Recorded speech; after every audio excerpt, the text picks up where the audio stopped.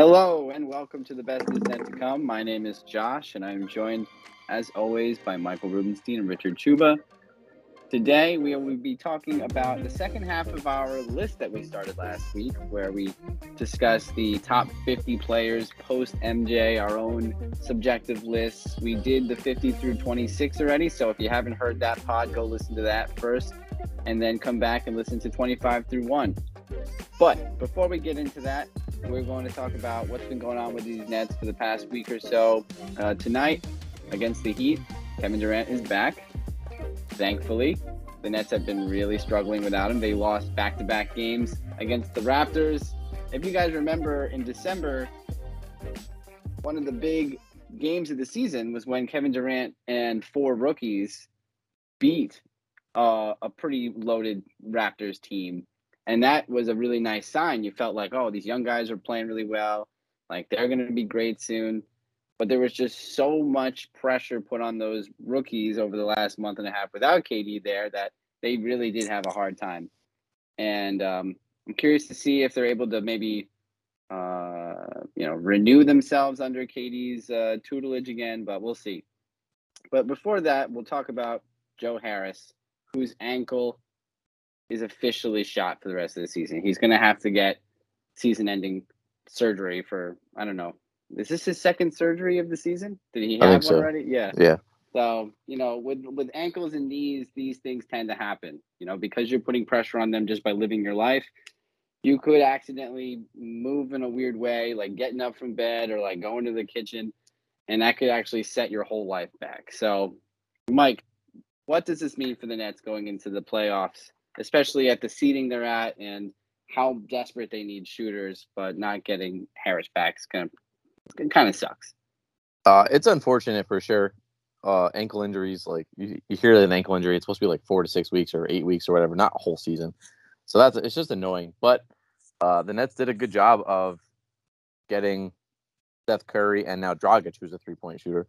So if Patty Mills comes out of his slump at the right time, the Nets will have shooters. Bruce Brown learned how to shoot now. He's shooting 50% over the last couple of games from the corner, especially. So it sucks.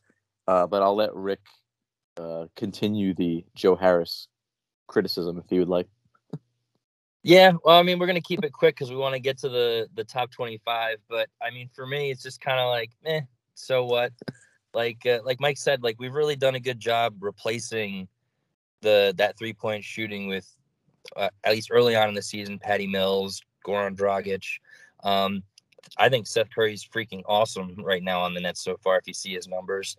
So, and I think they do more than what Joe Harris does. I think Joe Harris, I've said in the past, and I kind of sound like a hater, but I don't. No, I don't he can't dribble and he can't play defense. He doesn't create for other people. Like a rebounder defender. He's a 3-point shooter, and that's fine too. But I just don't think that's something that come the home stretch of the season and playoff time, they're gonna be like, oh man, can you imagine what we would have done if we had Joe Harris? So right. It's unfortunate. I think the bummer for me, and Mike would probably agree, is more just he is a good guy. He is almost like Mr. Net. He's a good locker room presence. He's a good team player. So I think they miss probably that more than almost his on the court play. But they've been without him for almost the entire year. So I don't think it's a big deal, to be honest. Wait, so you're not going to mention how trash he is in the playoffs anyway?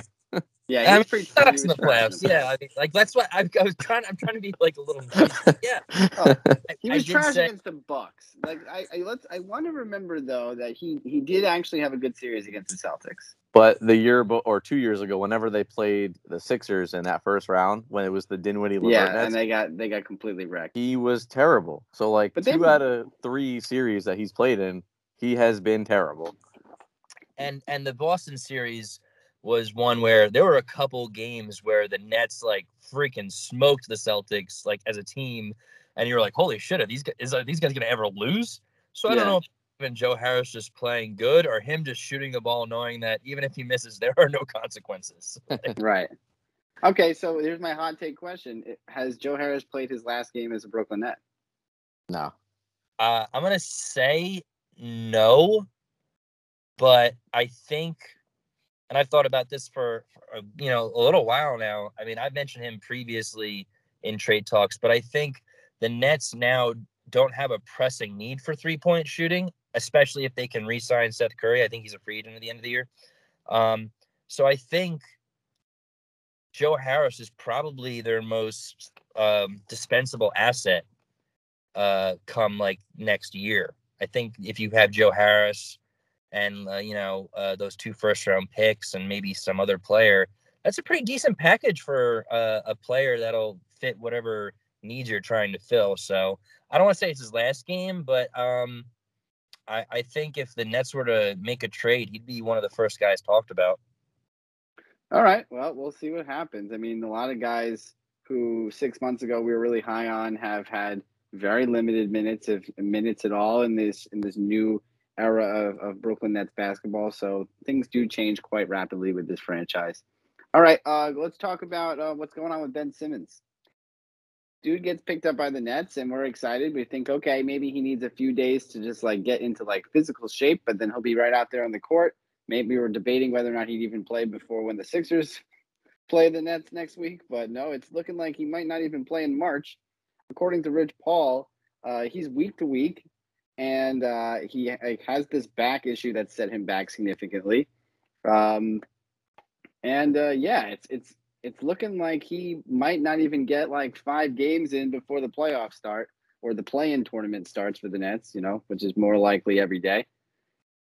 Mike, how disappointed are you by the whole Ben Simmons saga so far? Very disappointed. More disappointed than the Joe Harris news for sure. Yeah. I really like we'll talk about Kyrie in a minute too, but like with everything with Kyrie and Ben Simmons, like there's a whole lot of like what if right now. And that's very frustrating. Rick did mention, I think either last pod or the week before that, how the Nets aren't like win now or bust anymore because Simmons is young and multiple years on his contract. Durant signed for multiple years. So it doesn't have the same, like, we have to win this year or we have no chance ever. So I know Ben Simmons, like, you want to be patient and, like, it's not all in right now. We don't want to push him and get him more hurt. But it is frustrating. Like, he's a young guy. He should have been, like, conditioning and working out all season when he wasn't playing. So it is kind of like, hey, come on, like, when's it going to happen? Very frustrating. Yeah, Rick, what are your thoughts? Same. It's extremely frustrating, not just because of like Ben Simmons being like injured now with the back issue and you want to see him get on the floor, but just like what like Mike said, with everything that's happened to this team this year and even like last year, in the playoffs and stuff, like when does it end? Like when it's just like a never-ending nightmare, this team. It is. And like these things though too, like they're not like minor things, like they're all major things, and it just doesn't stop. Like this team cannot catch a break like in any way. And like you do start to think, like, are there external forces like other beings that are like preventing the Nets from having any success, or at least getting like a full healthy team on the floor? Like it's not like they have the full squad and got upset in a series. We can't even get the team on the floor. So that's the biggest thing, because I think we all agree that this team, at least on paper and the potential, could win the championship. I think this year, it would not surprise me. Even they're probably going to be in the play-in, but they're definitely, I think, still a title favorite with the guys they have on their team. But man, it is extremely frustrating. And for a guy who hasn't played a single game with the team, like, chemistry freaking matters, man. Like the Bucks, defending champions, have like almost their entire roster like returning. Like that chemistry is not going to be an issue with those guys. And then Nets, who have had such a roller coaster ride this year, mostly downs. They're not going to have that chemistry. Like, it's really going to have to be like KD's going to have to go in like God mode again, and hopefully this time the foot isn't on the line. You know what I'm saying? Yeah. That's really the big bummer right now. The team has just been getting smacked by so many teams. It's not even like they're losing bad in games like against the Raptors. The first game they played on Sunday where they lost by like 40, it felt like, or 35. And then when they get smacked by the Celtics regularly now, which is just like they can't even like keep up by like the middle of the second quarter. I think when you lose a game, there is like, okay, a loss, a win's a win. But like these demoralizing losses make me question, like, is Durant even good enough to fix these problems? So, and I don't really know if they are. So I just disagree with you. I don't think they're demoralizing because Kevin Durant is good enough to fix those problems. Well, like, yeah, maybe. if you take, like, when he's healthy, he's arguably the best player in the league. And, like, all they have is role players. So if you take Durant away, then you ask 5 role players to go play against teams that have their best players. Like, I don't expect them to be close. And, like, they only lost to the Raptors by 1 point the second game. So, like, they're fighting. They're trying to stay together. Like, they're playing for each other. Even if they get destroyed, like, Durant's back. None of those games matter anymore. But the one thing that is true about all of the games that they play, whether they win or lose, is that this Nets team does not know how to play in the first half of a basketball game. They cannot keep it together. It's either the first half, they'll like really start super slow, and then maybe they have a chance to come back in the third quarter or something, and they make this crazy run in the third or fourth. Or they'll have like a neck and neck tie, and then they just like blow it in the third quarter. And then the game's over by the fourth. Yeah, okay, the game on the last game they played against the Raptors was really close. They should have won that game. But like there's been so many games during this like Durantless stretch where I'm like, they lost the game in the first 5 minutes. Like, there's no way they're coming back. Except that Knicks game, which was incredible. But other than that, there's nothing. There's really not much to put your hat on with these role guys. I don't know. I'm really like scared that Durant's gonna get hurt again or something, and then it's over. Anyway, what was the last thing we wanted to talk about quickly before we go?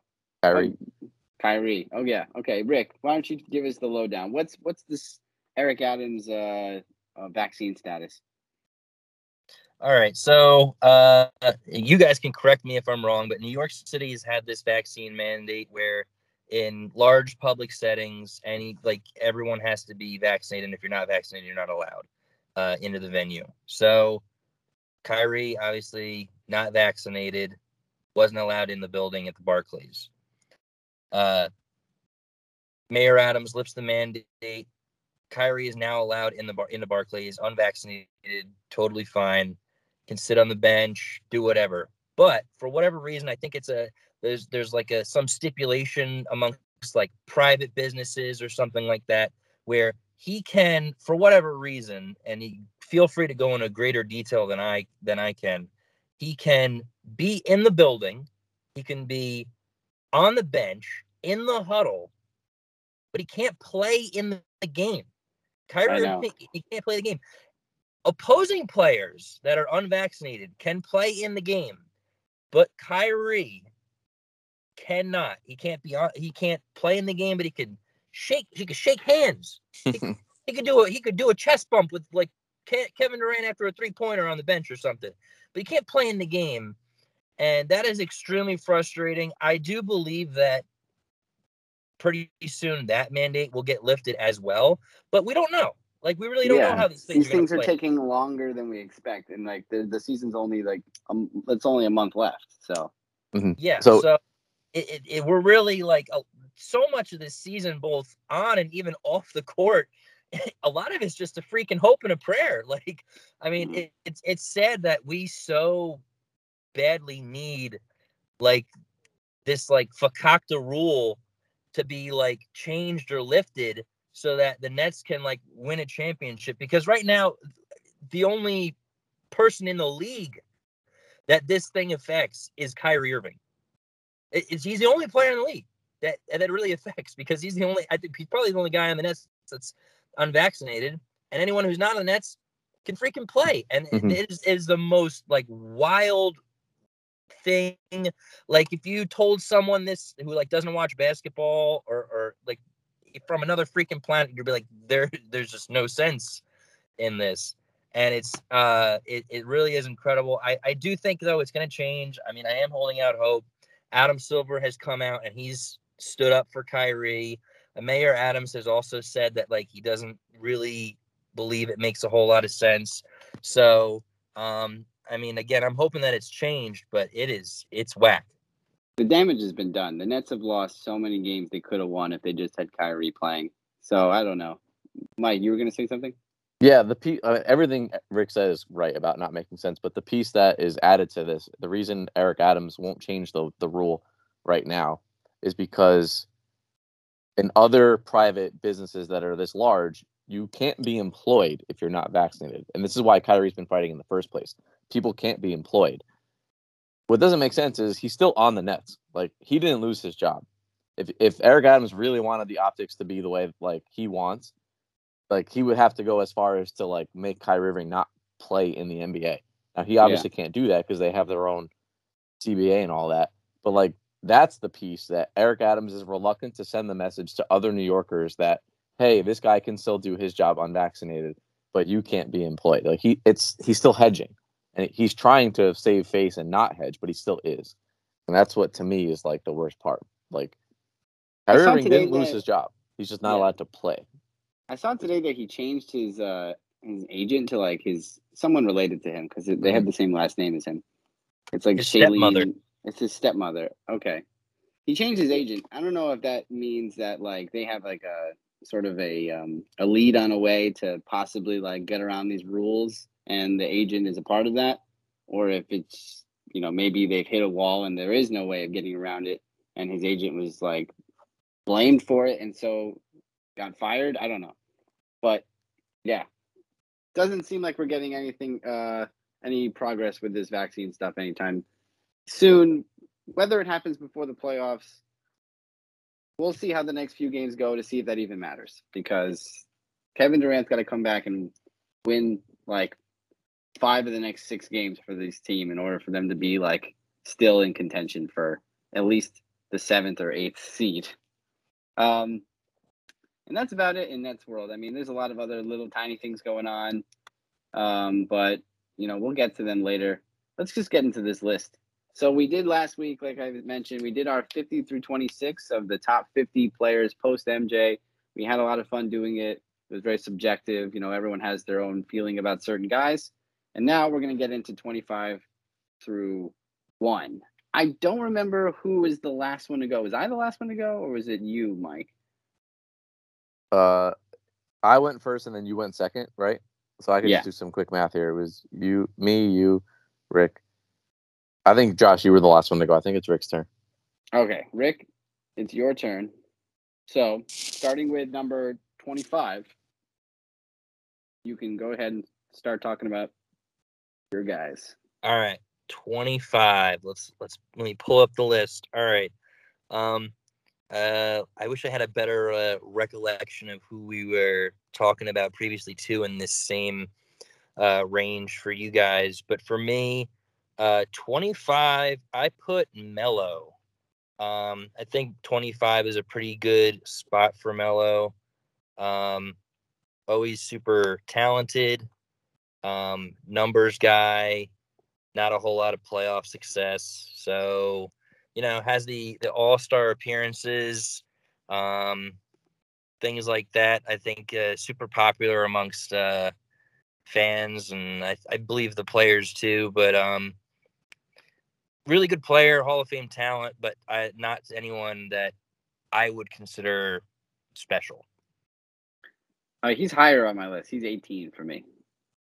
Okay, yeah, no argument there. I mean, like there's a good case for him to be there. I mean, the guys that I have ahead of him, I maybe could have thrown. I could have made him like 20. I think I would have been okay with him being 20, but that's the highest, the lowest I would have went. What about you, Mike?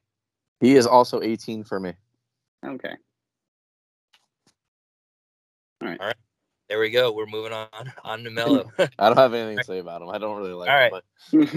But my number 24 is Klay Thompson. We've talked about Klay Thompson on the yeah, we did Klay already. He was 34 on my list. I think he was 32 on you, Mike. Yeah, and we had a good talk about how I definitely should have had him higher, but Yeah. I fucked up. It's nice Okay. to know that I am the number one Clay fan on the podcast. I think instead what we can talk about right now is what I had for 24 and what neither of you guys had, but in retrospect was probably a bad idea. I had Alonzo Mourning at 24. Remember? Oh yeah, yeah. That's a good point, because I think me and Mike probably went like donkey brained and just completely forgot about him. So I was, just for the sake of talking about Alonzo Mourning, I looked back at my list and wanted to gauge where I would have put him. And looking at it, I think I would have put him at 34. Okay. For me, I think I would have put him 34, right behind Chris Webber. So again, though, like your ranking isn't bad. Like, he's won Defensive Player of the Year, 7-time All-Star. Definitely should be on the list. I just completely like glanced over him, and big mistake for me. But yeah, that's totally fair placement. Yeah, Right. for the record, Lamar Odom should not be on my list. Alonzo Mourning should be on my list. Yes, yeah. So I don't know where Mourning would fall. Like, I really just I don't think of Alonzo Mourning as this era, even though he is. For some reason I have him in the 90s. Like, when I think of Alonzo Mourning, I think of him on the Hornets, not the Heat. But he was really like around for a long time in the 2000s. So yeah, donkey brain for sure. Well, Forgetting he Alonzo Mourning. also got traded to the Nets and like quit on them. Yeah. And then retired, and then came out of retirement to play for the Heat and win a championship. So, not really big Alonzo Mourning Classic Nets bullshit. That sounds like James Harden. Dude. James Harden Dude, it's like been is going the on for Alonzo years. Mourning 2.0. All right. Well, anyway, 23. What's your 23? All right, 23, right ahead of Klay Thompson, is the guy who hit probably the greatest shot in NBA history, if not maybe the second, Kyrie Irving.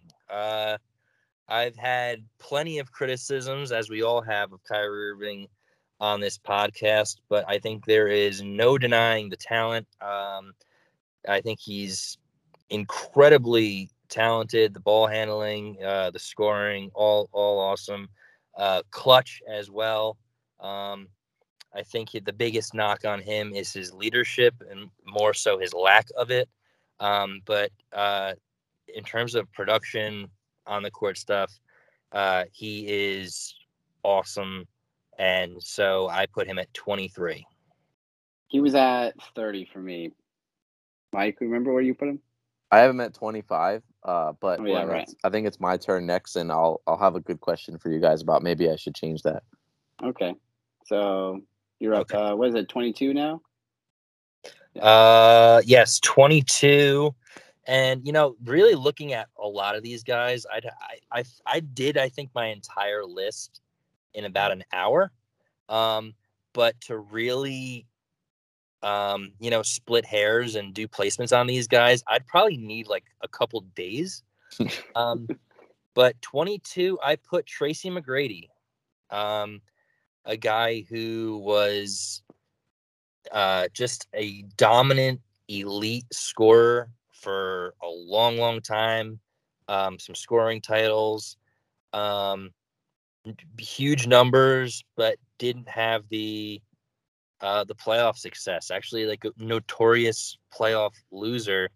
So honestly, you could probably should even put Kyrie ahead of him. But T-Mac is a guy who, other than maybe Kobe Bryant, and I'm trying to think off the top of my head, other than maybe Kobe for like those early 2000s, might have been just the best scorer in the league. Probably him, Kobe, and Iverson. So 22 for Tracy McGrady. Yeah, I'm really high on him too. He's actually 17th on my list, and I love how McGrady played in an era where, like being as he really was not really successful in the playoffs, and so his legacy is definitely tarnished in that way. I think that most people in this generation remembered Grady for that one game against the Spurs where he scored 13 points in 33 seconds, which is pretty famous, and they remember him for being on the Rockets and the Magic, but like not much more else about him.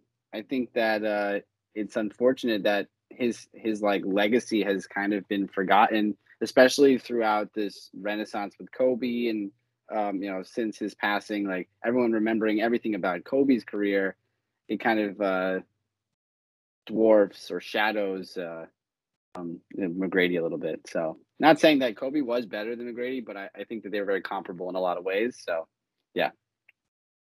I also have McGrady at 22, like Rick does.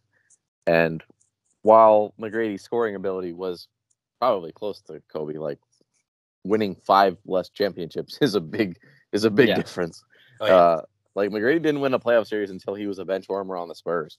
Like that doesn't even count. So, yeah, 22 I think is a fair place for him. When you think of 2000s basketball, you definitely think of Tracy McGrady, but yeah, he just couldn't get it done because the West was stacked for his whole career.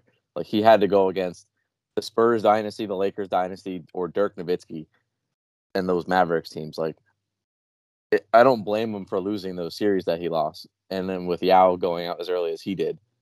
But still, like you got to hold it a little bit against them. Mm-hmm. And 21. All right, this is the last of my 5 for my turn.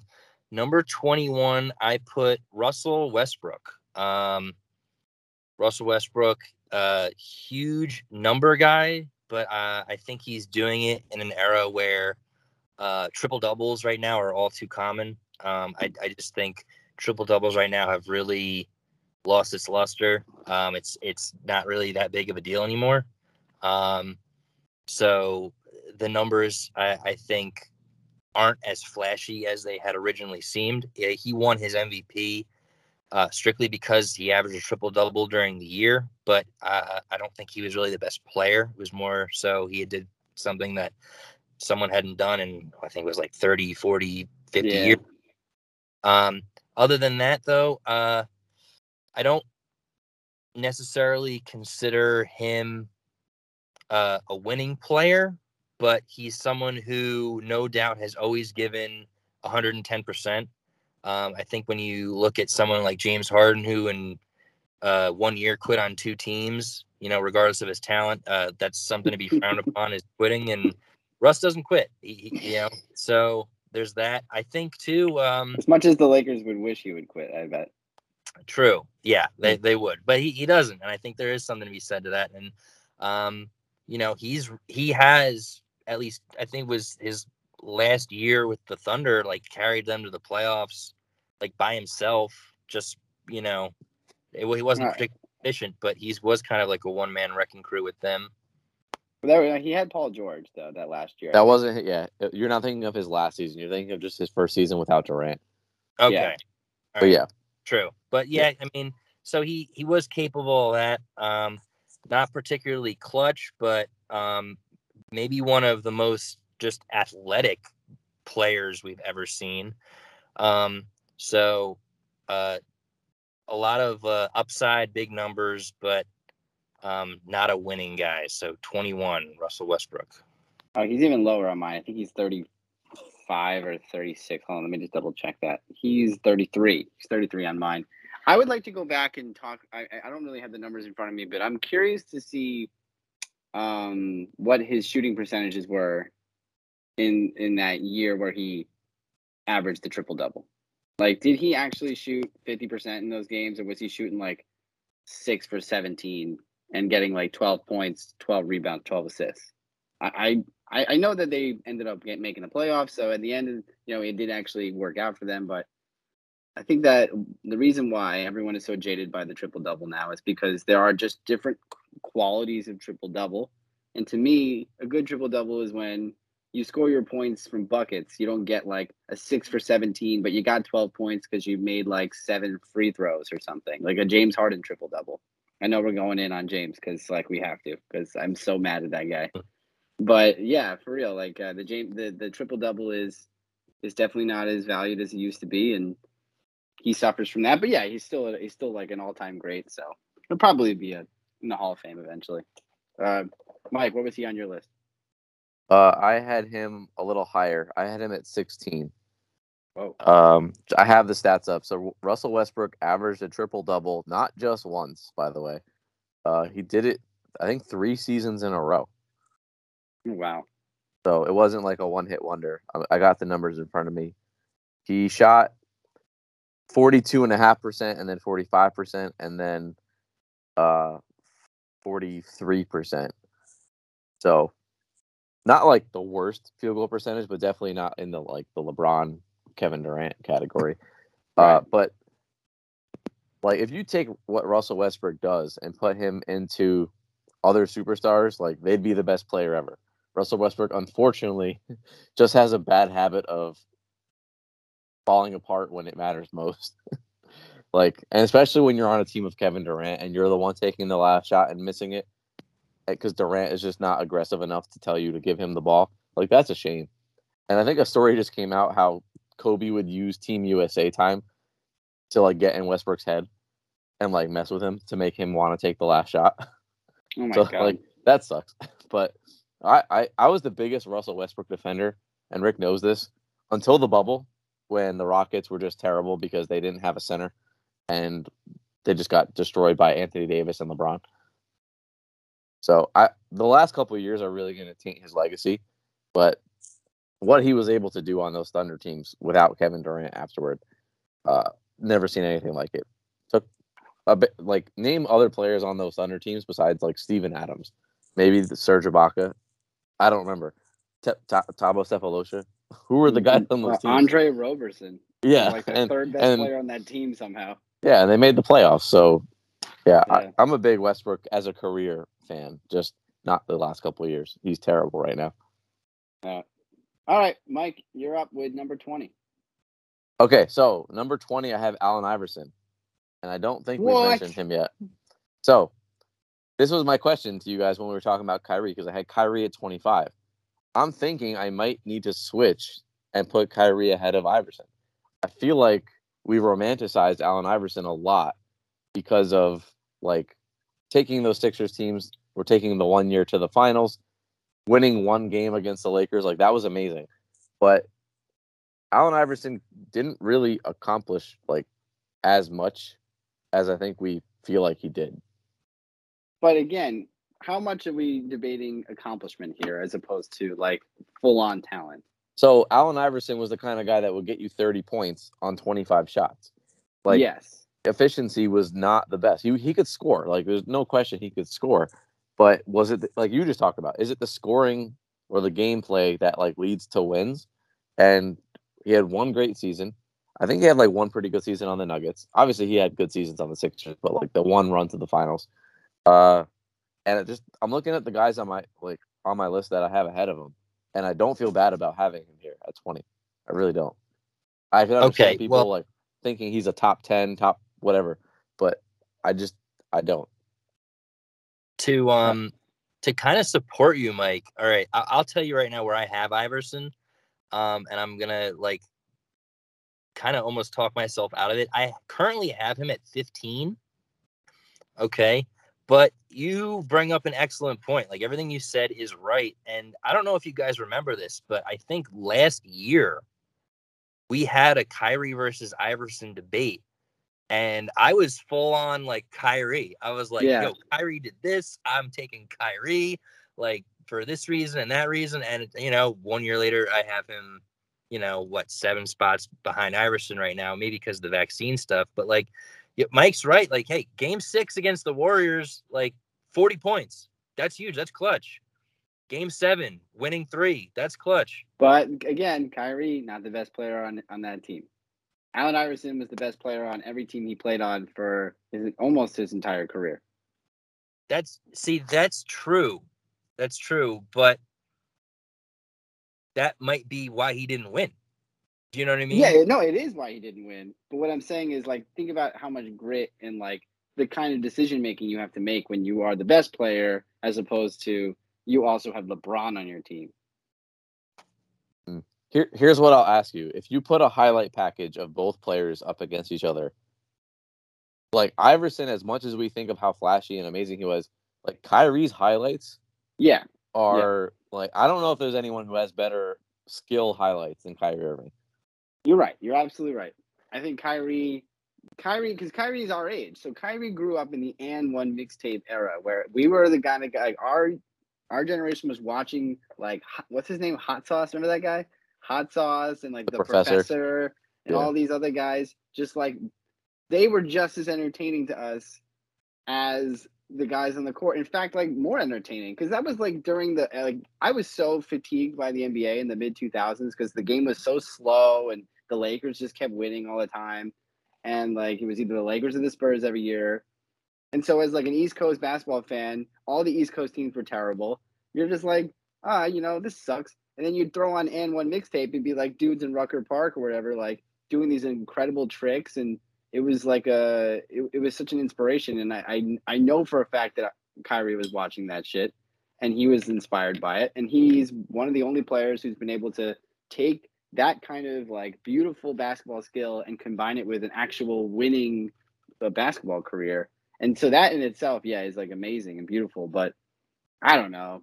I have Allen Iverson at a very embarrassing 8 on my fucking list. He is 8th on my list, and I know that like we're talking about it now, and I probably would have put him a few numbers back, but yeah, when I made this list, he was 8th. All right, let me just before we move on from this, let me just read you their career percentage splits. Allen Iverson, field goal percentage 42.5, 3-point percentage 31, and free throw percentage 78. Kyrie Irving, field goal percentage is 47, so 5 points higher essentially. 3-point percentage is at 39, and free throw percentage is at 88. So like, all the percentages are just significantly higher. Obviously, it's a different era. There's more spacing. It's easier to make shots. It's a tough debate. Like I could see on my list, and if we really got down to it, but I guess the question really is like if Allen Iverson was in Kyrie Irving's draft class, would he have been the same player as he was in 1996, or would he have had? Would he have adapted successfully? Rick, what do you think? Kyrie, would he have been as good? No, would Allen Iverson been as good if he was 30 and not like in his like mid 40s? And so he grew up at the same time as us and learned the type of basketball that Kyrie Irving learned. Because clearly they had two like distinctly different styles. And do you think that Iverson would have been able to adapt to the way people play basketball now? Be more efficient and less flashy, I guess. Yeah, I do. I really tend to think that almost all NBA players would be able to adapt to whatever era. I don't know. I kind of, without getting into a huge discussion, I don't really like to say like, oh, this guy would have gotten, been on the bench, in this era, or he would have sucked in this era. Like Charles Oakley was like, Giannis would have came off the bench in my era. You just get out of here. Stop it. Like, Mike Jordan a lot of times is considered the greatest basketball player of all time. We're not going to get a debate about that, but like for 5 years of his career, he shot under 20% from three. Like, but I don't think anyone's going to be like, do you think Jordan would be able to shoot threes in today's game? Of course he would. Of course, he'd figure it out. He wouldn't shoot 20% today. So like, Iverson would have adapted. He would have been awesome in any era. So, Giannis, if he would have played in the 90s, he would have bullied the hell out of everyone then too. So, yeah, he would have figured it out. I think it's a fun debate because I think they're so similar in a lot of ways. I will say though, those percentages that Mike like brought up are alarming. They're bad. They're not mediocre. They're bad. 42 and 31%. But I think maybe in this era, more spacing, things like that. Yeah, they probably maybe would have shot 38% or something. So it is fun. I don't know. I don't have a big problem with your ranking of Iverson at like 8. I think it's a little high, but I wouldn't say you're like crazy. But it's fun. Yeah, he would have figured it out though. Get out of here. Yeah, he would have. All right, Mike, who's your next 19? All right, number 19, I have Pau Gasol. Pau Gasol, big part of winning those championships for the Lakers. Obviously, everyone talks about Kobe, but Pau Gasol was phenomenal in those years. 7 foot, like maybe 7'1", had a jump shot, had a post hook, had everything. And when I think of that era. Like even when he was on the Grizzlies, he was great. Everyone knew he was great, but he was on the Grizzlies and they were like going nowhere. So Pau Gasol contributing to winning those couple seasons. I don't really have much else to say besides like he was just a big man who could do everything you wanted a 2000s big man to do. He wasn't in the 3-point shooting era of big men just yet. He kind of had to try that in the end of his career on like the Bulls and the Spurs, but I think he's one of the best that like skill wise could do and defense everything. He did everything. Pau Gasol is 23 on my list. You know, he's probably everyone was talking about how like what was it? Dwight Howard was snubbed from the top 75. Mm-hmm. Yeah, Pau Gasol, big top 75 snub guy. Yeah, I wouldn't be mad if he was on that list. I mean, he's so high on my list too. He's high on your list. Rick, where is he on your list? You're muted, Rick.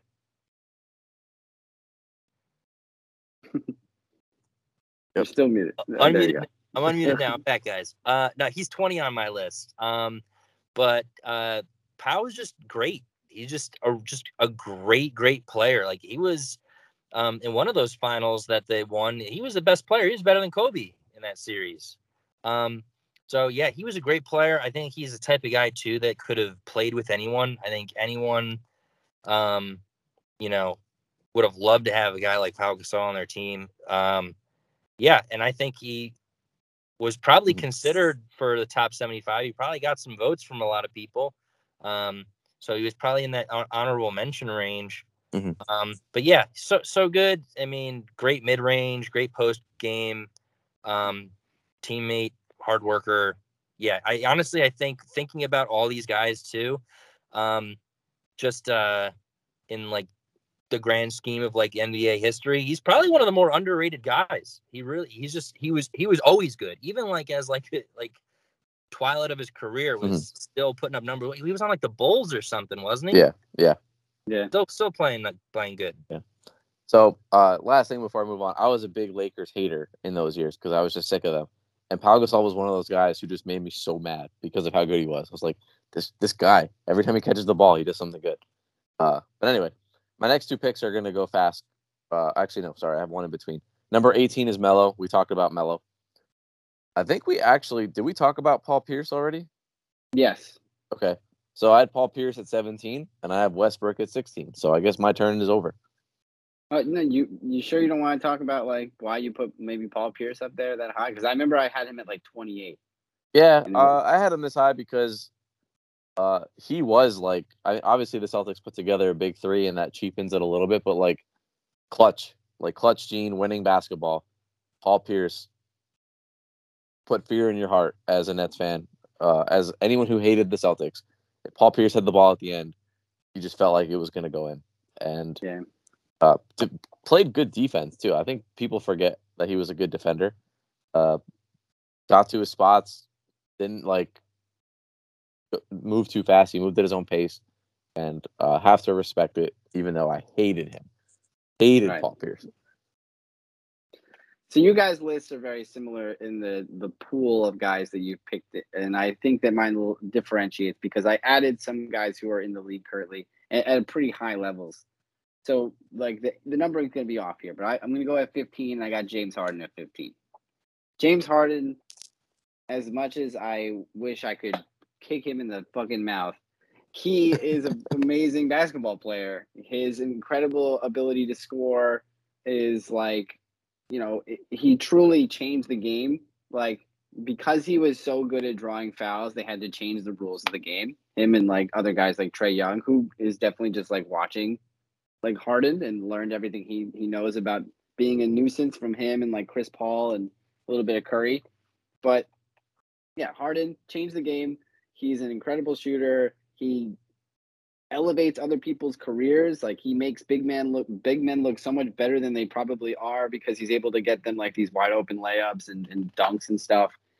And he's had a couple rough, like the last 2 years of his career have been very bizarre. And ever since the bubble as well, like he's just looked very weird and not like himself the way that we knew him from like the mid 2010s as the most important player on his Rockets team.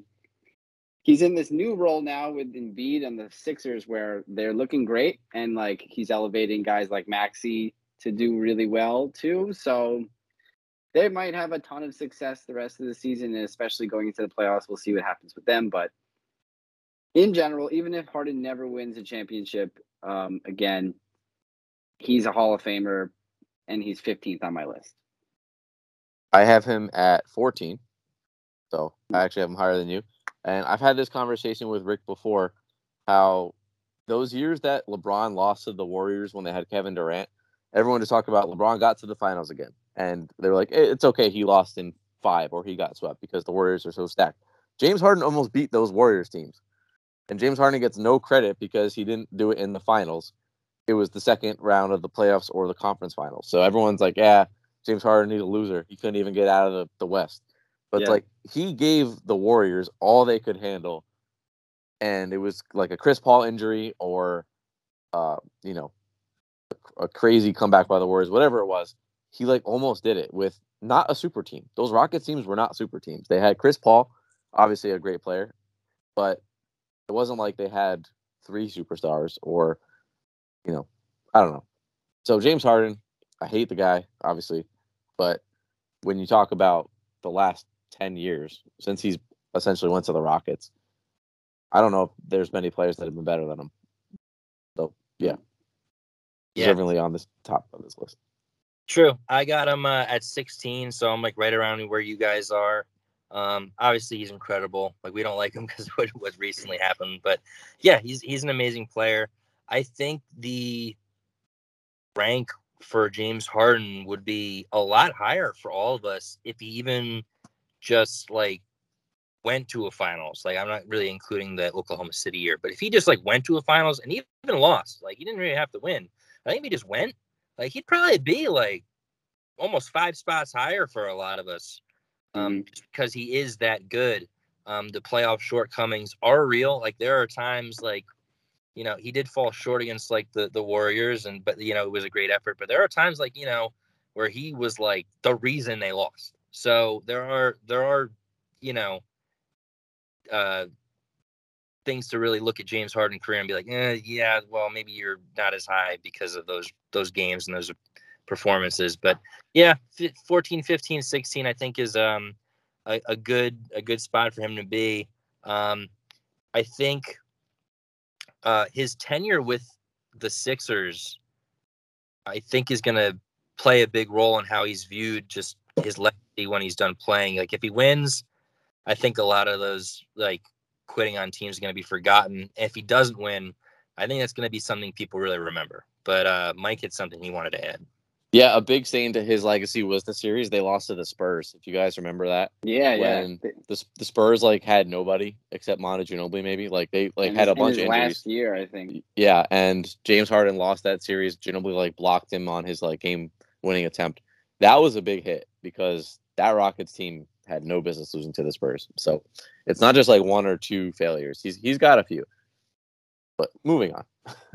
I think that the biggest problem with Harden is that, and this is going to be like, if he's whether or not he wins with the Sixers, this will be the thing that people will always talk about with him. Because if he does win with the Sixers, it will kind of like be a perfect example of this. Is Harden should have been a 2 guy on all of the teams he played on with the Rockets, but his ego maybe got in the way because he is so good at basketball. It's hard to tell a guy who's so good at basketball that like, look, you're going to win more if you're not the best player on your team. And you just facilitate to the best player on your team. But, tried it with the Nets. And there was moments, obviously, with Chris Paul. But we'll see what happens with Embiid. This might be the match that he's been finally, meant to have. All right, 14. Let me just pull up my list again here. 14, I have Chris Paul, actually. I have Chris Paul at 14. And I know that, like, he's had a renaissance. There was a couple of years where people were like, "Oh, Chris Paul's done," especially like right after the Clippers, like that whole like Lob City thing kind of blew up. People were just waiting for Chris Paul to retire. They're like, "Oh, he's on what team now? Like, wait, he's on the Thunder? Like, oh, geez, what are they gonna do?" I think it was on the Thunder, that team with the Thunder that he brought to the playoffs, where people realized, like, wait a minute, like Chris Paul, incredibly as he is, he still has this like 3rd career going, and now he's on the Suns team that made the finals last year, is the best team in the league. He broke his finger recently, so like they might start floundering, but yeah, unbelievable player and has had a full career, just from beginning to end, has had a lot of success, and is a very divisive player when it comes to the way he treats other people on the court and stuff. But I mean, his game speaks for itself. So 14. I have Chris Paul at 15. Oh wow. Okay. Yeah, you said all the things you like. Yeah, that I agree with. Obviously, his longevity is incredible. The resurgence, all that. I hate Chris Paul. Like back-to-back picks now, Harden and Chris Paul. I hate Chris Paul. I hate how he plays. Obviously, he's great, and he makes everyone around him better. He turns scrub big men into like all-star caliber players, just like Harden does. But man, I hate the way he plays. He's the kind of guy. If you ever play with like on a blacktop, he's super aggressive, and then when you push him back, he flops to get the foul called on you, and I hate that so much. And yeah, I mean, he deserves to be this high on those lists. Like everyone knows how great he is. He also has a very bad history of getting hurt at the worst times. He has a bad can't win legacy also. Now, he was on those Harden teams that almost beat the Warriors, so everything I said about Harden for those kind of applies to Chris Paul as well. But he's not ahead of any of the guys I have ahead of him simply because he hasn't won anything. Yeah. For me, I had him at 12.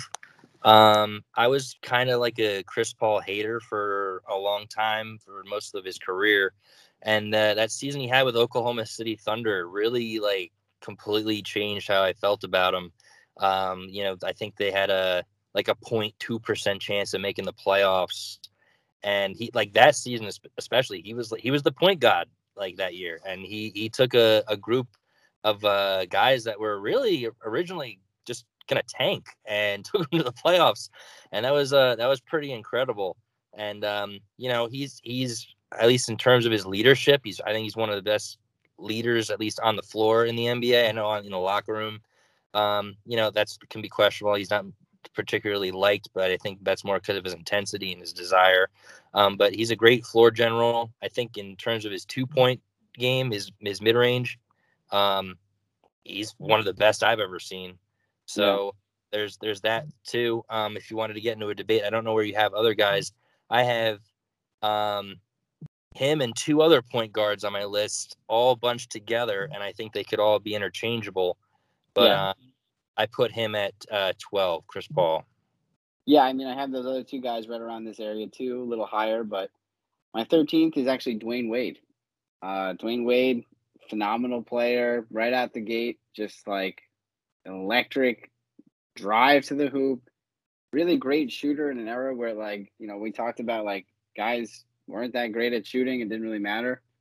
And won a championship at a really young age with like some help, like Alonzo Mourning and Shaq and stuff, but like was a really important part of that team. But yeah, just wait, let's see. Oh yeah, okay, he came back. Just talking like, yeah, basically Dwayne Wade, fantastic. One of the Heatles. The reason why the Heatles were in Miami, I know that LeBron obviously was the best player on those teams, but like I think it was Wade's consistency and his like proven like winning like mindset and confidence that like LeBron like had in him and Bosh had in him, and of course with like probably like what's his name, the GM O'Reilly was probably a huge part of that too. But ultimately, I think Wade was what brought them all together, and they ended up winning 2 championships out of it. So yeah, Dwayne Wade, 3-time champion, probably could be higher, maybe even in the top 10, but he's 13 on my list. I've got Wade at 9. And what you mentioned before with that first championship, he was the Finals MVP on a team with Shaq. Yeah. So like that's how amazing he was at such a young age. It was like his 3rd or 4th year in the league. Played both sides of the ball, like constant highlight reel. Played 100 miles per hour all the time. Probably got himself hurt more than he should have because of that. But knew how to win, and a lot of people kind of say he like taught LeBron how to win, and maybe like LeBron's career didn't take off the same way if Wade didn't help him. So talent wise, it's all there, and winning also. So I've got him at 9, and all the people I have behind him, I'm happy with. So longevity, winning, he gets rewarded for that. Yeah, I had him at 9 as well. Just for all the reasons that you said. Just a gamer, great player, winner, champion, all that stuff. I think he has the most or second most. I could be wrong on this. The most or second most blocks amongst like shooting guards ever. I feel like that's a stat. Also, not only was he the MVP of that finals with Shaq, if you look at the numbers, it's one of the best finals performances just in a series of all time. He was just otherworldly. Like he was like 35 a game or something that series, and like 5 assists, 5 rebounds, something really ridiculous. But yeah, he's always been good. So 9, I think, is a good spot for Dwayne Wade. All right, and then my last 2 for my round, I actually just recently switched them because I was thinking more about like, okay, what's he been? I guess it's just like a what have you done for me lately with the one guy, and then the other guy has already proven his whole career is over. So I have 12. I have Kawhi Leonard at 12, and then I have Steve Nash at 11. And I originally had Kawhi at 11, but then I was like, you know what? Kawhi has been having a weird time lately, and I know that his career, he's already won twice. He was the like incredible Toronto Raptors run, which is just like storybook. He goes to a team because he's like, he kind of bitched his way out of the Spurs, but he already proved what he needed to prove there, and he won a championship there. So like, no one really cared too much, and he's just an enigma of a person that it was kind of bizarre that would even happen for a guy like him to like kind of won out of a winning franchise. He goes to Toronto of all teams. They gave up DeMar DeRozan, who they had been going to the final or like the playoffs with so much, and in 1 year wins a championship. A lot of things went their way, of course. Like KD got hurt, and Clay got hurt, but these things happen every year. People get hurt, so that whole scenario alone, on top of the fact that he's just when he's at his best, Kawhi is like the scariest guy on the court. Like, he's going to make every shot he takes. He's going to play incredible defense. He's going to block like the other team's best shooter with like a minute left, and it's going to completely change the game. Very few times have I seen Kawhi choke. I really think Kawhi is amazing. But Steve Nash's career is complete, so he goes at 11. And I'll just let you guys talk about both of those guys, because I think that there's so much to talk about with Steve Nash alone and his career. How about you start with Kawhi though, Mike? Why don't you talk about it a little bit with Kawhi? I've got Kawhi at 13. Okay. If you told me like a healthy Kawhi, like who do you want on your team in the last 2 minutes of a close game? I don't know if there's anyone that I'd pick over Kawhi Leonard, honestly, because he's gonna get it done on both sides of the ball. And when the last time we saw him in a championship situation, he doesn't miss in big time, like those big moments either.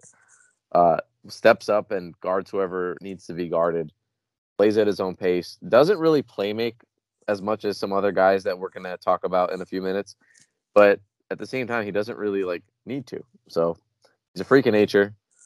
And I do like that he's like not outspoken. I do like that he's calm, cool, and collected. Although it does seem like behind the scenes, he is still kind of a diva, like you mentioned. Like there is some stuff going on, even though he's not vocal. But I think this is a fair place for him. Yeah. He just hasn't done it enough. Like he's had maybe 3 great seasons that we can remember, but out of a possible like 8, maybe, like there's been too many seasons he hasn't done it because of injury or whatever. There was that one. So in one of the what if seasons against the Warriors was like they almost lost to the Spurs, but then Kawhi gets hurt. Yeah. So, I mean, there's a lot of what if with him too. What if he stayed on the fucking Raptors? Like, what if he never left that team? Would they go back to the finals the next year? Mm-hmm. Very odd for a guy to come to a team, win a championship, and then immediately leave. He also won that championship the one time LeBron got hurt. And no one had to beat LeBron that year. So it was kind of like, and then Durant got hurt. So even though there are some things with the Warriors championships, like every team they played, someone got hurt. No one really talks about that anymore, but it happened, including Kawhi Leonard. So Kawhi Leonard, magical season on Toronto, but he did have some good fortune. I mean, obviously, he deserved the win against Embiid and the win against Giannis because he was responsible for those. But he didn't have to play against Kevin Durant, and he didn't have to play against LeBron James. So take that, as you want. All that stuff true. I had Kawhi at 11, because he has the couple championships, is, top 5 defender, maybe even higher, like when he's healthy. Like Mike's right. Like I mean, other than LeBron, of course, in the final 2 minutes or 5 minutes of game or something, I don't really know how many players, if any, I want instead of Kawhi Leonard. Like he really is that good. I think the biggest knock on him has always been like his health. Like he doesn't really like choke or like have bad games that often, right? It's really just like, oh, he got hurt or like he didn't play this season or something like that. So I mean, he did get fortunate with the Raptors championship, but I personally value guys that win championships with multiple franchises. I think that's not easy to do, and I think that's something that shows that you can play with, multiple different kinds of players, coaches, organizations. So I think that's a big deal. But yeah, I mean, Kawhi is awesome. Like Mike said, he isn't really that much of a playmaker, but I don't think that is like this glaring fault in his game. I just think that's just not the type of player he is. I think he's a mid-range killer in an era where mid-range is frowned upon, but I mean, he's extremely efficient. So 11, I think I'm the highest amongst us, but 11 for Kawhi, and he's not done yet. So no. And then I had Nash at 11 for me. So Nash, and then like you guys will probably talk about Kidd next, but like I had Kidd at 10, just above Nash. How many did you guys both have them like next to each other, or was there a little bit of separation? Yeah, I've got Nash 11, Kidd 10. Okay. So I guess we can all talk about the two of them kind of in tandem. The question is, why does Kidd go above Nash, I guess? Jason Kidd did more with less. Now, obviously, Nash was in the West, and the teams he lost to were dynasties, and that's what we talked about with McGrady. So, like, as soon as I just said that, I'm like, who did Jason Kidd beat in the East to get to those finals? Did he beat dynasties? No. Did he beat good teams? Yes. And he didn't have Amari Stoudemire. He didn't have Sean Marion. He didn't have this, revolutionary offense that was scoring 120 points a game. He just created everything, and he turned a bad team into a finals team overnight. So Jason Kidd, for that reason, just elevates him a tiny bit higher than Nash. Nash won 2 MVPs in years where it could have been Shaq. It probably should have been Shaq. I don't know. But yeah, I don't know. I think winning and elevation of team just gets Kidd a little bit higher for me. Yeah, that's like the Kidd Nash debate for me. Those are the two hardest placings on the entire list for me. I really went back and forth about who I had higher. I put Nash at 13, Kidd at 14. But like, I mean, if I like flipped them, I don't know, I wouldn't have any problem with it. I think they're so close. Everything that Mike said is completely right. Like, I do think Kidd did more with less, but like he said, also like they didn't really beat great teams in the East when they went to those finals. Like they beat it was Paul Pierce and like Antoine Walker for like the Celtics, and it was like Baron Davis on the Hornets. Like they had a tough series with those guys and stuff. I think this was back also when Ray Allen was on the Bucks. So like these weren't really like serious teams, and this was when the West was like every good team in the league was in the West. But I mean, the Nets still made it to those finals, and they did it back-to-back years. Like Mike said too, I think the Nets prior to Jason Kidd getting there were the worst team in the league or the second worst team in the league record-wise, and then immediately went to the finals the next year. I think he finished second in MVP voting that first year to Tim Duncan. Yeah, I mean, he's awesome. Nash has the 2 MVPs. Great shooter. I think he would have been even better in this era. He's even said it himself on that, he wishes he took more threes. But they're both awesome. So flip-flop there. I think that's just preference. One big difference for me also, Steve Nash didn't play any defense. And Jason Kidd did. So Yeah. if we're going to split hairs, because they both are amazing passers, obviously. Jason Kidd, sneaky good shooter towards the end of his career, is actually like towards the top of the list in career threes, partly because of longevity, but not a bad shooter. And they're so close for so many reasons that defense might be the deciding factor for me. Jason Kidd played defense. Steve Nash simply did not. Yeah. All right, so Mike, you're up then with 9. No, Rick's up. No, Rick. Wait, it went Rick. Oh yeah, it went Rick and that's then me, right. and then you. Sorry, go ahead, Rick. I'm at 9. Okay. I could give you my number 9 guy. Do you want to give me the number 10 guy who we haven't talked about yet, or no? Oh yeah. Oh yeah, that's right. You didn't have him at 10, Jason Kidd. So yeah, tell us your 10. Okay, my 10, I put Giannis. Okay. And I could see any of you guys maybe having him as high as like 7, or as far back as 14 or whatever. But I think we're all gonna have him relatively the same. But Giannis at 10, and I mean, we all know his resume, right? The MVPs, Defensive Player of the Year. He has the championship now. It's just the only thing that really keeps him at this point in the list is just he only's played half his career. He just has a lot more to go. He's incredible. Something that I think was a knock on him earlier on in his career is his shooting.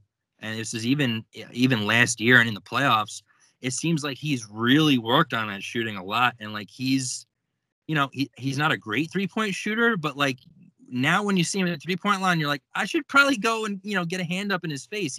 It is a threat. You do have to go out and guard him now. The free throw shooting also isn't great, but it's a lot better. I think in that game 6 of the finals, he was 17 and 19. Biggest game of his life. I think it's improved. I don't know the numbers for his percentages this year, but I do feel like they're better. And so one thing too that, I think comes up a lot in guys' legacy and player debates, and which what we're doing now is heart, determination, will to win, things like that. There is no question that this guy loves basketball, wants to win, will do whatever it takes to work hard, improve. I'm gonna bash our own guy here with Ben Simmons. Ben Simmons can't shoot threes and has refused to work on that part of his game. Giannis could not shoot threes, and he's worked on it, and he can now shoot threes. So he's phenomenal, offense, defense, everything, and he's going to be higher on this list. That's soon. So I have him at 9, and my question is just does he end in the top 5 eventually of this list? I was thinking that too. So looking at my list, I don't think he's going to crack my top. I think he'll finish at 7. Okay. Where my when it's all said and done, I think he'll be 7 on mine. Mike, where is he on yours? I have Giannis at 12, and I say this with complete sincerity, not just to be inflammatory. I think he has the potential to finish behind LeBron.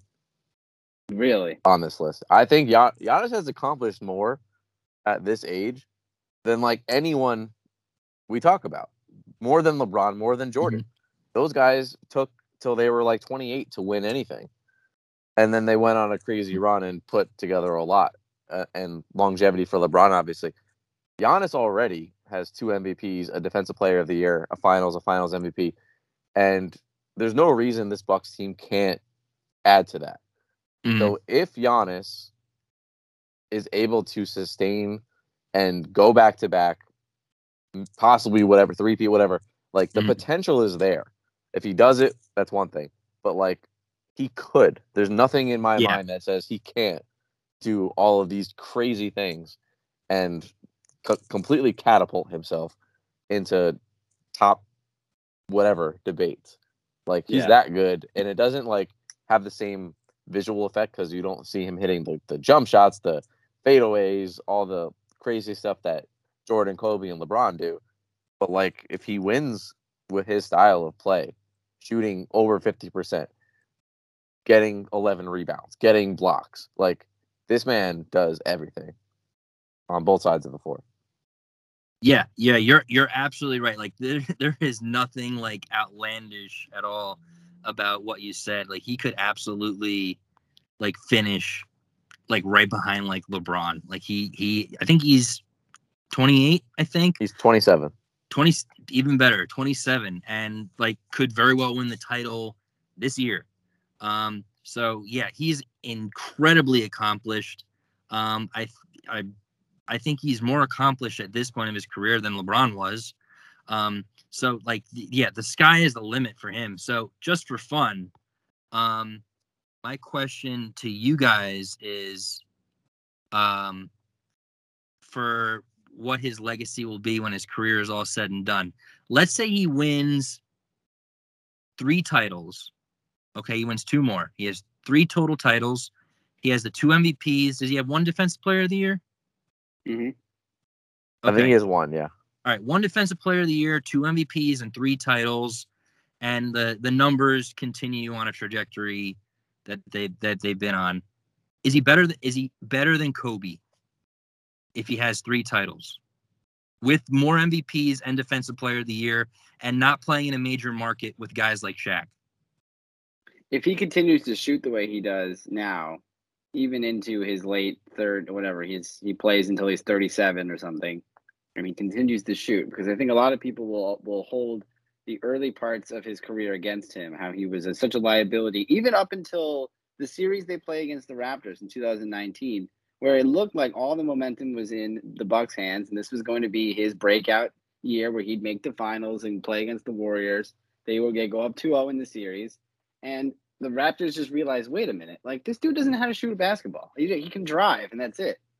And yes, he completely changed from that point on, and he's been absolutely amazing ever since.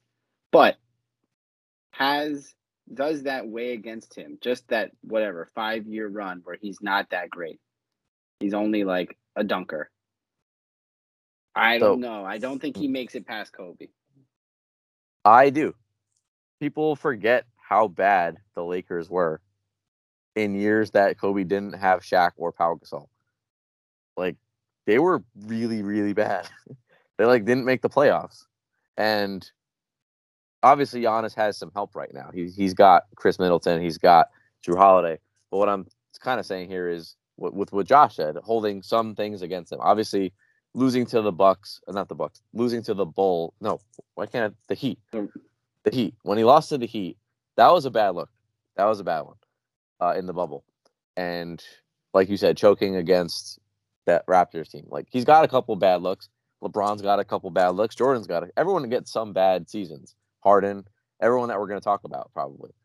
But if Giannis does all the things you said, Rick, and he does it in ways that stick in our mind, like scoring 50 points in a Game 6 of an NBA Finals to win, like his first one, like if he does it in those kinds of fashions, then I would say yes, he could finish past Kobe. Yeah. I'm not saying he will or won't, but like I think if he continues with this level of success for a couple more years, wins like 2 more championships, like I think it's a legit conversation. I'm just I don't know. I'm excited to see where it goes because he is incredible. And I think we all just kind of genuinely love the guy. Like, he's such a nice and like positive story in the NBA. His story of like his life and how he like came up and found the game of basketball as a Nigerian immigrant in Greece or growing up in Greece. It's just so incredible how he's where he is today and the incredible impact he's had on the league and just like everyone who loves basketball. So like he's 9, but in my heart he's like 2 because of how important he is to the game right now. But anyway, go ahead, Rick. All right. Not going to get too much into it, but 9 for me was Dwayne Wade. We already got into it. I don't know if anyone else has anything they really want to add, but No. Okay, cool. Dwayne Wade 9. Number 10, KG. Number 8. Oh, 8. Yeah, 8. 8. KG. Kevin Garnett. Great offensive player, great defensive player. Just legendary trash talker. Might have had an even better career and more playoff success had he started his career in this player empowerment era. I think he was loyal to a fault with the Timberwolves, and the Timberwolves sucked, and he was just kind of doing whatever he could with those teams, and especially in the West, when your second best player is either Stephon Marbury or Latrell Sprewell, you're not going to win that much. And he went to the Celtics, had some good players around him, and he won. And his numbers are awesome. I think he has an MVP to his name. To all-star selections and whatnot. So Kevin Garnett, number 8 for me. Yeah, I actually have him much lower than you. I had Garnett at 19. And I guess it's just because I did the math of like, okay, all of these other guys I like more. I did that. When I got to Garnett, I was like, yeah, this guy's like, he's a very important player, but is he better than James Harden? No. I got Melo at 18, McGrady at 17, Ray Allen at 16. I actually have Allen ahead of him. So I don't know. I couldn't find a way to put him up in front of 18 other guys. He's great. Support me. Yeah. Support me. I have Kevin Garnett at number 8. Oh, okay. And I'm very comfortable with who is behind and in front of him. Kevin Garnett, kind of like, to me, when I think of 2000s basketball, like he embodies it. The toughness, the swagger, the clutch, the multi-dimensional, the mid-range shot with the post-up, with the athleticism. Like Kevin Garnett was any power forward's dream, like of all the things he could do on both sides of the court. And what you said about player empowerment, Rick, he kind of like, by him going to the Celtics, I think it was a trade, it wasn't free agency, but that kind of set in motion the rest of this era's player empowerment, because in order to beat the Celtics, LeBron had to go to the Heat. And then in order to beat, I guess the Spurs are kind of the exception of the Mavericks, but it kind of just led to everyone deciding to team up because that Celtics big three plus Rondo was just so good. But I think Garnett was the piece that made it work. Like they won their first season, and we've seen super teams not win their first season. I think it worked because of Kevin Garnett. Paul Pierce, isolation scorer, Ray Allen, spot up shooter. They don't fit together if they don't have Kevin Garnett, in my opinion. Ray Allen becomes a spot up shooter. If you remember, he was amazing in his first his years in the Bucks. I feel like he is neck and neck with a guy like Iverson. And then he he just completely changes his role. But you're right, Garnett probably should be higher on my list. I don't know, I guess a little bit of forgot about him, bias because he hasn't played in a while. But yeah, he was really good. All right. Go ahead, Rick. All right. The next player on my list, I think him and Garnett are probably going to be pretty close on a lot of people's lists when we talk about the greatest players of all time. Both power forwards, but other than that, very different players. Number 7, Dirk Nowitzki. Not the defensive player that Garnett was, but incredible on the offensive end of the floor. The one knee up fadeaway is a legendary shot. Great 3-point shooter. Probably the best European player of all time. I think that 2011 championship with the Mavericks is huge because he was not only the best player on that team, but his supporting cast was good, but not like great. I think he was guys like There's end an of his old career, Jason Kidd. Yeah. Sean Marion, like Tyson Chandler. Jason Terry. Jason Terry, yeah, like all good players, but not like like a juggernaut. I don't think anyone would consider them. But like Dirk was always good. I think he's a guy late in the game, like for his era. Not many people you would rather have the ball in their hands for a final shot. Great teammate. So I put him at number 7. Okay. What about you, Mike? What did you have? I've got Dirk Nowitzki also at number 7. And so do I. Rightfully ahead of Garnett by 1 spot. And I'm not going to add too much to what Rick said because everyone knows how great Dirk Nowitzki was.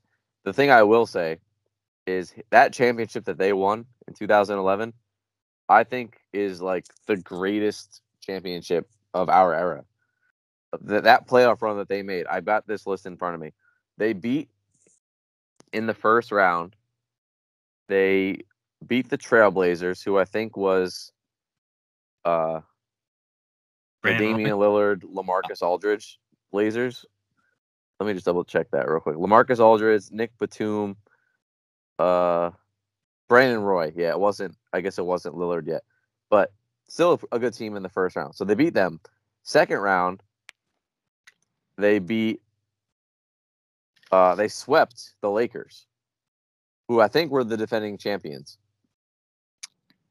I'm not positive about that, but I think they might have been the defending champions, and they swept them. And then after that, they beat the James Harden, Russell Westbrook, Kevin Durant Thunder in 5 games, and then they beat the big 3 of the Miami Heat in 6 games.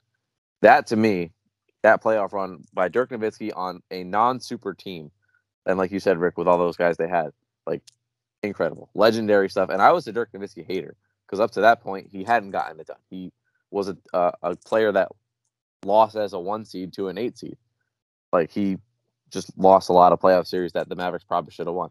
But that playoff run won me over, and I think we all have him essentially in the same spot, right? We all have him at 7. We do. I think that's one of the very few times that all 3 of us have him have a player in the same exact spot. Yeah. All right, Rick, number 6. Number 6. This is the last player for my turn, and I think this top 6 is I'm guessing it might be all the same for us. If not, maybe there's one player difference, not necessarily the order, but I'm just talking about the players. And rather getting into like all like the accolades and accomplishments or whatnot, because all these guys are obviously amazing and we know what they've done. But I'm just going to explain why he's 6 and maybe not higher. Number 6 for me is Kevin Durant. Obviously, he's incredible. But I think just my biggest knock is that he doesn't have any championships with the Warriors. That's really my thing. Without the Warriors. What? Without the Warriors, you mean? Yeah, without the Warriors. Yeah, without the Warriors. He was great in those finals. I think he was the best player in both of them. And he probably would have won a third if he hadn't got hurt against the Raptors. So he'd be a 3-time champion. But the reason he was on the Warriors in the first place was because of an anomaly with the cap, and it wasn't something that really was even supposed to happen. It was a roster loaded with Hall of Famers. Again, he was great. He's always been great, but I just think championships with not on the Warriors are why I have him at 6. I've got Durant at 5. I have him at 4. So, yeah, I guess we all have him in the same range. Yeah. I like what you said, Rick. We don't really have to go too much into all the accolades of these guys because everyone knows what they are. So, yeah, like coming up with why we put them where we put them is probably a good idea. The reason I have Durant ahead of my number 6, Shaq, is simply because Shaq, I feel like, spent this era mostly not in his prime. Like, if you take 2000 to 2003 Shaq, like, sure. But we grew up for the last 20 years of Shaq on the decline, and he had a really bad fall off after that Miami Heat championship. So, like, my freshest memories of Shaq are not great. He's obviously still in my top 6, but I think I have some recency bias here. I think just the guys I have ahead of him didn't have quite the same fall off. Shaq, to me, is arguably the most dominant player of all time. So, like, for all I know, I could put him number 1 here if I really wanted to. Mm-hmm. But we're just not including any of the stuff he did on the Magic, and then like the Lakers is like, it's just so, for me, it's just on the edge of the era we're talking about that we could have just said, leave Shaq off this list because he's like kind of borderline. So I just got him at 6, but he probably should be higher. I have him at 5, Shaq, and I have Durant at 4. And I guess I'm just going to talk about my guy at 6. I had Steph Curry at 6. And the reason why I had Curry at 6 behind Shaq and behind Durant is because, well, Shaq is one more, probably could be, like, debatably higher, as you said, Mike. And also Durant played with Curry and was the best player on that team. Now, obviously, Curry's role changed because Durant was on the team, but when you're on the same team as someone and you're the better player and you win 2 back-to-back Finals MVPs, playing with that guy, you should be higher on the list than that guy.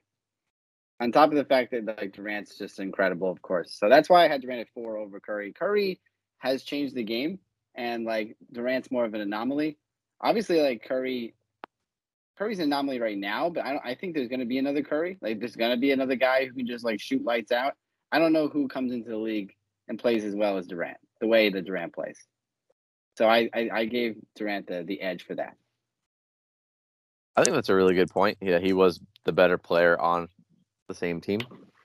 Yeah, I don't have any argument against that. I think I just have Curry ahead of Durant because of the success the Warriors had against the Thunder. And obviously there's more to it than just one player against one player. Mm-hmm. But Curry, first unanimous MVP of all time also. Yes, true. Obviously got the 3-point record. He's the best 3-point shooter we've ever seen. And yeah, I mean, if you ask me, like, who would I rather have on my team in their prime, I might say Durant. So maybe I'm questioning my own list again here. That's a tough one. Yeah, I think the Curry Durant debate is an interesting one, and again, that's another one that you can go either way with. See, I put Durant at 6. I have Curry at 5, and you really could flip flop them. I think the reason I have Curry the one spot ahead is, like Mike said, because of the Warriors' success against the Thunder. Mike, you would know this better than I would. But like the year, I think it was 2016. Was it the Thunder had a 3-1 lead? Was that the same year as the Clay game in Game 6? It was, yeah, because the Thunder blew a 3-1 lead, and then the Warriors blew a 3-1 lead, like back to back. Yeah. So I mean, I don't know. That kind of leaves a sour taste in my mouth, in the case for Durant. But yeah, I mean, they're both incredible, and you could flip-flop them either way. But I just think Curry a tinge.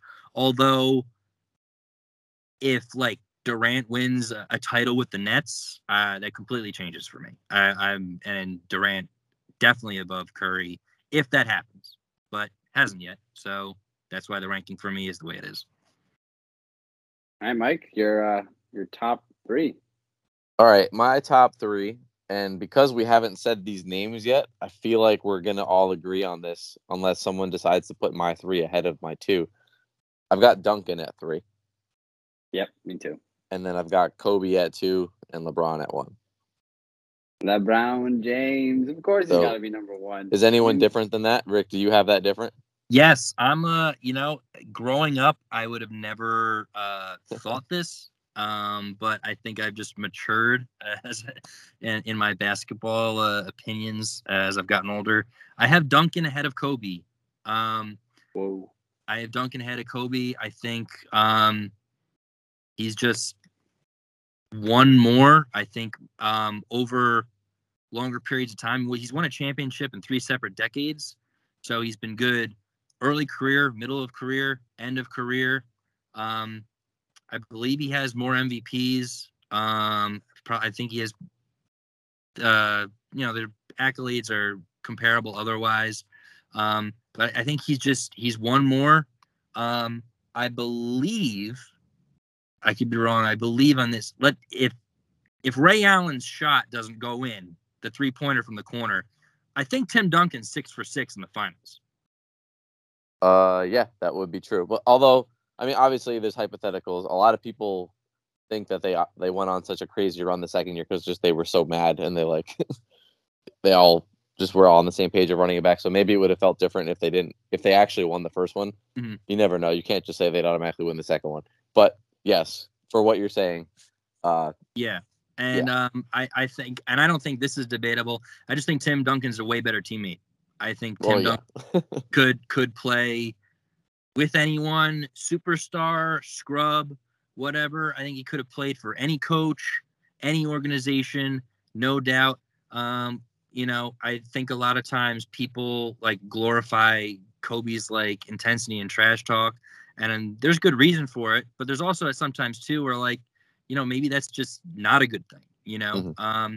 I think a lot of times, I believe it was their championship against the Celtics, Game 7. Kobe almost shot him out of the game.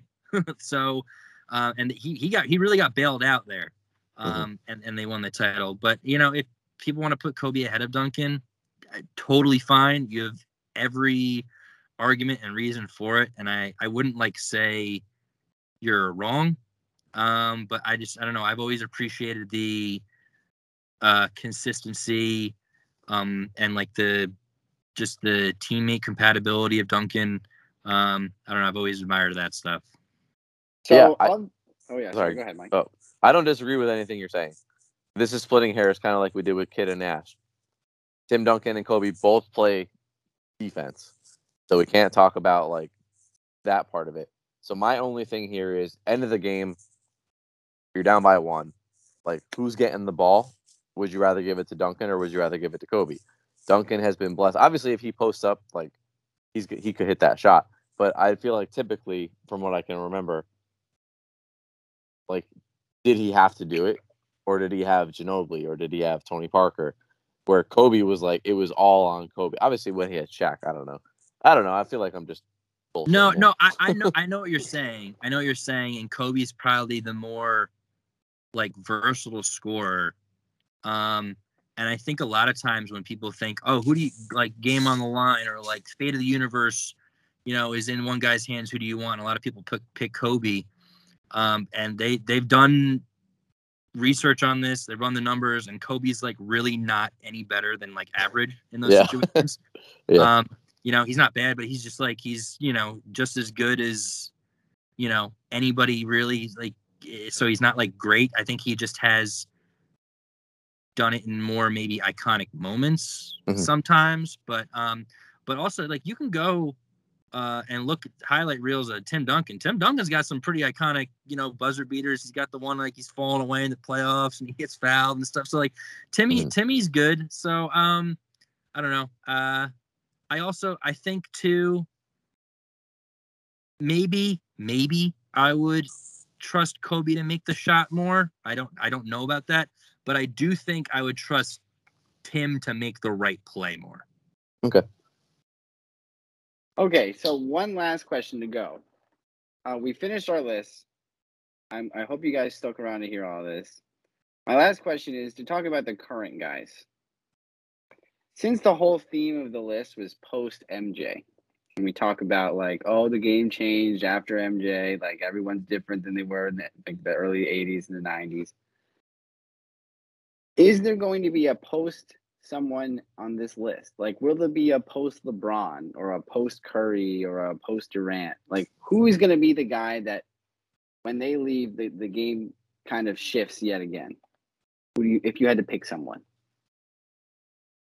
Well, does it become LeBron by default, I guess? Yeah, I don't know if I'm answering your question by picking this person exactly, but we talked about before, like carrying the torch for the next however many years, it could be Giannis. I don't know if Giannis has been playing long enough with LeBron that is he really post LeBron? I don't know. But like could it be Luka? Could it be Jokic? Oh my God, Luka, yes. Where did we put Luka on this list? Did we talk about Luka Doncic? So on my list, because I know you guys were like trying to stray away from the guys who are like only a couple years into their career. Despite the fact that he's in his 4th NBA season, Luka Doncic is 21st on my list. Okay, yeah, I don't have him on my list because he hasn't played long enough. I just didn't think he played enough, so I didn't put him on. And I put Jokic at 20. I probably, you could argue that both of those guys are going to be like Jokic could win MVP again this year, and Doncic definitely has MVPs in the future coming his way. His numbers are insane. So, yeah, those two guys. I don't know about Jokic as much because obviously Jokic is like, but Jokic is changing the game in a lot of ways. He's showing how a center could be the focal point of your team and not just scoring, obviously, like, and also in assists and like these wacky, crazy plays he makes. So I think it's one of those two guys, or possibly Giannis, of course. Or I know he's probably not on the list because he hasn't played long enough, but Ja Morant. That's the guy I was going to bring up. If it's a big if, but if he stays healthy, his play style does not make me feel confident in that. But if he stays healthy, Ja Morant is like blowing people's minds. Every game he does something that we've never seen before. It's crazy. We definitely got to have that. Like, is Ja Morant the new Derrick Rose talk that they've been having on ESPN so much lately? Because it seems like this is actually like continuing to be a debate. Like, I don't know. But we'll do that another day. We went long enough. Thank you guys so much for listening to The Best Is Net to Come. We did our top 50 post MJ guys, and hope to live long enough to do a top 50 of post whoever, post Giannis guys, or post Luka guys. Post Luka guys. Luka. So, yeah, we'll see. Thank you again for listening, and we'll be back next week talking about the Nets. Have a great rest of your week or whatever. I don't know. Rest of your life. Have a good rest of your life. Yeah. Okay.